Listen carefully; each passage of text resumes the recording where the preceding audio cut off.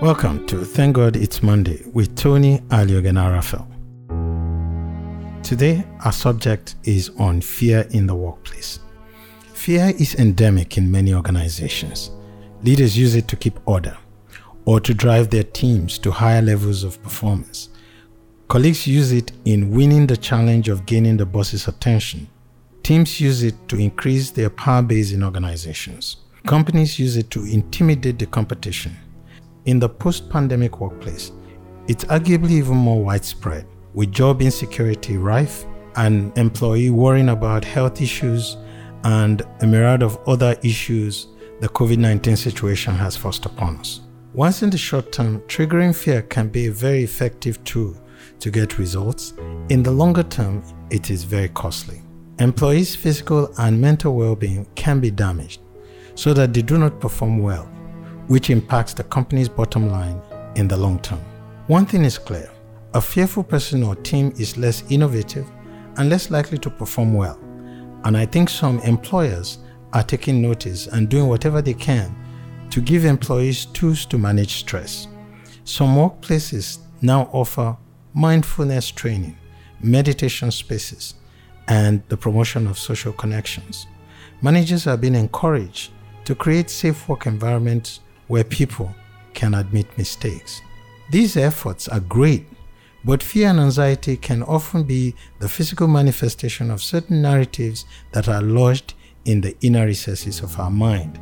And for us as Christians, we must find God-centered, practice-based perspective on dealing with anxiety. For instance, we might have an inner murmuring in which we tell ourselves, "I'm not good enough," or "I don't really belong here." Behind these thoughts is a narrative about worth. Am I worthy of respect and love? Or we might become paralyzed at work as we tell ourselves, "I can't make a mistake," or "if I show weakness, others will learn I am a fraud." Behind these thoughts is a narrative about control. Can I fully control my circumstances? Or if work isn't going well, you may think, "Things will never get better," or "I am doomed to fail," or "I will never get ahead." Behind these thoughts is a narrative about hope. Do I have hope for my future? These questions, embedded in larger frameworks of worth, control, and hope, are powerful drivers of our emotions. They are also themes the Bible often addresses. Counselors speak about the power of self-talk, the inner monologue we use to narrate a life experience. Self-talk can be almost oppressively negative, like, "What were you thinking? You idiot." Or the opposite side is mostly cheerful and encouraging, like, "I am fully capable of getting this done." It often exists at an almost unconscious level. We don't always or even usually notice the self-talk in our heads. Nevertheless, it can become more regulated and intentional through disciplined practice. We'll take a break here, and I'll be back shortly.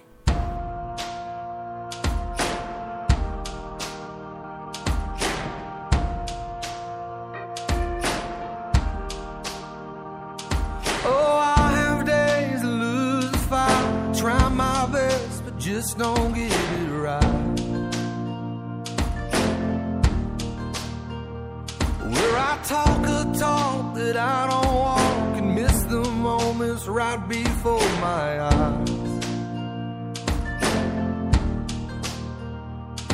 Somebody with a hurt that I could have helped, somebody with a hand that I could have held, when I just can't see past myself. Lord, help me be a little more like mercy, a little more like grace, a little more like kindness, goodness, love and faith, a little more like patience, a little more like peace, a little more like Jesus, a little less like me.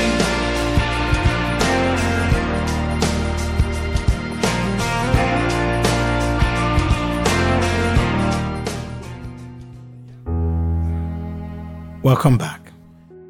Throughout history, Christians have acknowledged that the gospel truth must be driven down into the hearts through constant practice and meditation, or if you like, through self-talk. The gospel speaks deeply and profoundly into matters of worth, identity, and hope. Jonathan Edwards, in his brilliant sermon on Romans 8:28, grounded the gospel in these three themes. The familiar scripture reads, and I quote, "And we know that in all things God works for the good of those who love him, who have been called according to his purpose." End of quote. Edward told his listeners there were three reasons why they could be happy and free from worry. First, all the bad things in our lives would eventually work out for our good, like a sharp medicine. This truth is fundamentally about control.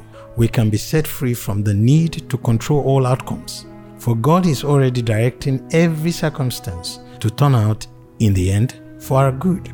God is at work in and through us, even amid the deepest trials and disappointments in our workplaces. Second, we cannot lose the good standing we have been given in Christ. This truth is about worth. In lavish mercy and love, God calls us beloved children. The one whose opinion matters above all others says we are dear to him. There are times when at work we are tempted to think we are worthless, but God, through Christ, doesn't waver in his tender love towards us. Third, eternal gladness and joy is prepared for all who are in Christ. This truth is about hope. The good man, Edward said, has a well-grounded hope that what he loves now above all things, he shall then enjoy to the full of his desire, and whatever little beginnings of pleasure he feels now, he is assured shall bestow the highest perfection without the least mixture of the contrary.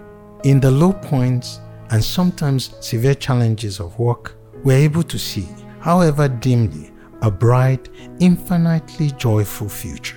These three themes of the gospel must be driven down into our hearts through practice, through Bible memorization, through songs, through sermons, through conversations, through books and articles. We must cultivate a lifestyle of fellowship with communities of people who are inhabiting these practices, and perhaps others that combat fear and anxiety. When we know and believe this truth, we won't be anxious, but rather, as Edward said, happy in whatever conditions we find ourselves. Let us pray. Dear Lord, you know that we live in a crazy and chaotic world. You also know my struggles in my daily life. When life gets to be too much, please help me to come to you. Calm my thoughts and emotions and open my heart to your peace, comfort, and wisdom. Help me not to live in fear. Please help me to reduce the feelings of fear and anxiety that plague me. Help me to rest in you and trust you as I navigate through this broken world. In Jesus' name I pray. Amen. Please send me any question and contributions you may have at hello@tonyaliogena.com. Thanks for spending time with me here today. Do have a blessed week. Credit goes to Mark Rosten and the Gospel Coalition for today's episode.